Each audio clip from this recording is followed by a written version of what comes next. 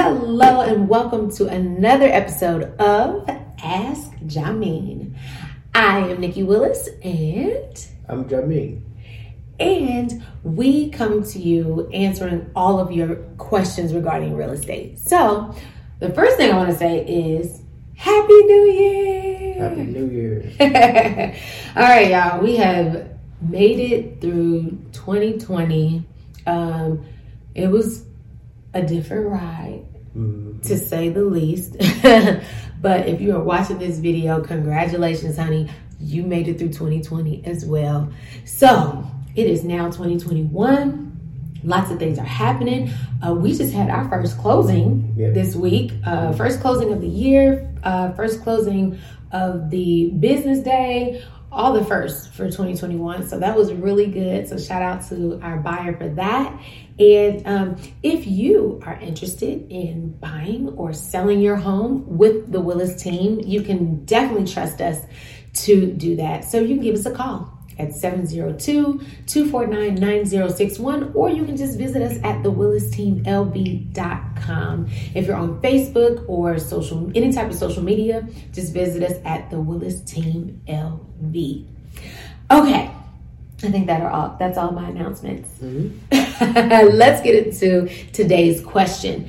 So today's question is, can my student loans stop me from buying a house?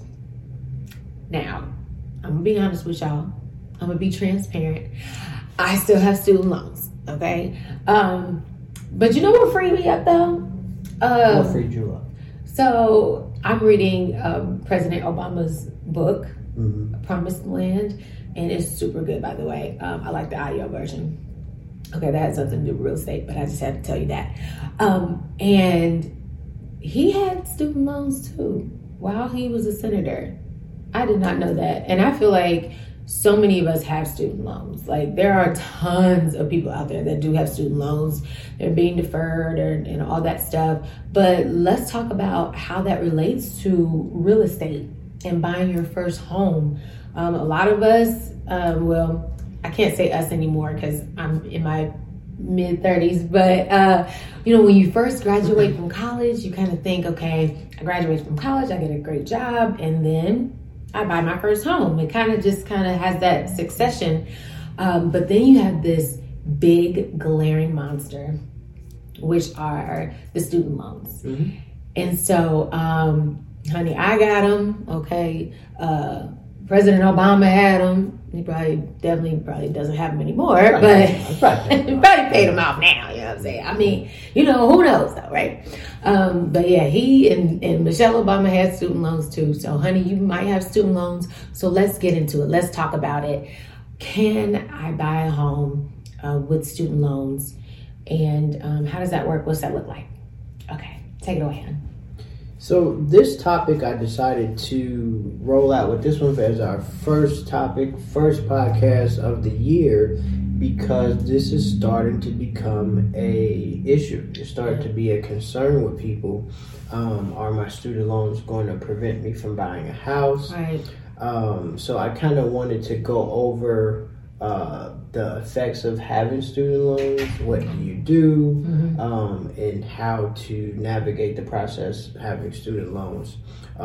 So over the past few months, I'd probably say the last quarter, fourth quarter, I've had probably at least 3 potential buyers that weren't able to buy a house, particularly because of a student loan situation. So student loans can have an effect on you being able to buy a house or not. So just go back a little bit to 2008, 2009, pre-2008, pre-2009. If you had student loans, but they were deferred, meaning you weren't paying on them right now, you didn't have to make a payment. If they were deferred, no problem. You could still buy a house. They wouldn't include them in your debt to income ratios, or they wouldn't include them in the bills that you have to pay that they use to qualify you. No matter what size back then. No matter what size. If they were deferred, They didn't count them on your debt to income ratios, and they weren't an issue. Then came the housing crisis of 2008. And so then they started to factor, even if you weren't paying on them, even if they were deferred, they were factoring them in your debt to income ratios. Wow. So this caused a major uproar in the industry, and it affected a lot of people. And the people that it affected were millennials, young adults, people who had been out of college in the past 5 or 10 years. And so all of a sudden you had this large group of people who was able to buy a house potentially no longer being able to buy a house because of student loans. And so just to put it in perspective, if you have student loans and you have $120,000 in student loans, even if you're not paying on it, the mortgage company, they factor in 1%. So if you factor in that 1%, that's $1,200 a month that they factor in, so that could take you from being able to buy a house to not being able to buy a house. Or if you're able to buy a house, it lowers the amount that you're able to get pre-approved for as far as the dollar amount on the mortgage. Say that again. How do they factor? So if your payments are deferred and you're not paying on them, they still have to factor in something as far as the payment for student loans. So they factor 1% of the total amount, the balance of your student loan. So if you owe $30,000 is 1%, you know, so it'll be $300. Yes, $300 a month, even if you're not paying on it. Wow. Yeah, so it can be an issue. So a lot of times, if your payment is less than 1%, it's better to actually be paying on the student loan than for it to be deferred. Okay.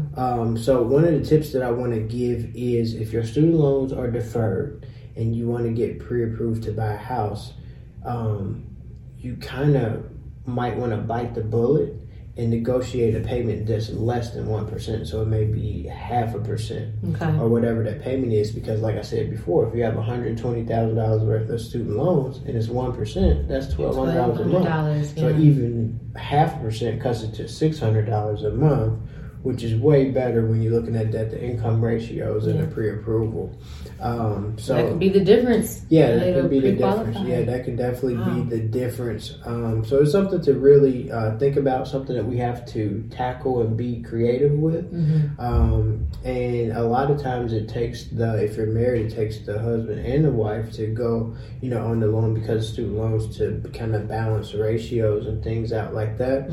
But that's one of the things that we're doing right now as a solution, is we're saying, hey, if you want to buy a house, go ahead and call and negotiate a 0.5% or a certain dollar amount that's less than that 1%. So you can get hit with that 1% on your debt to income ratios, and it may throw off your ratios and make you not be able to buy a house. Yeah. Doggone. But you know what? That's such good information. That's good information for those of us who still have student loans. And I'm going to take a word from you that you always say with regards to anything real estate.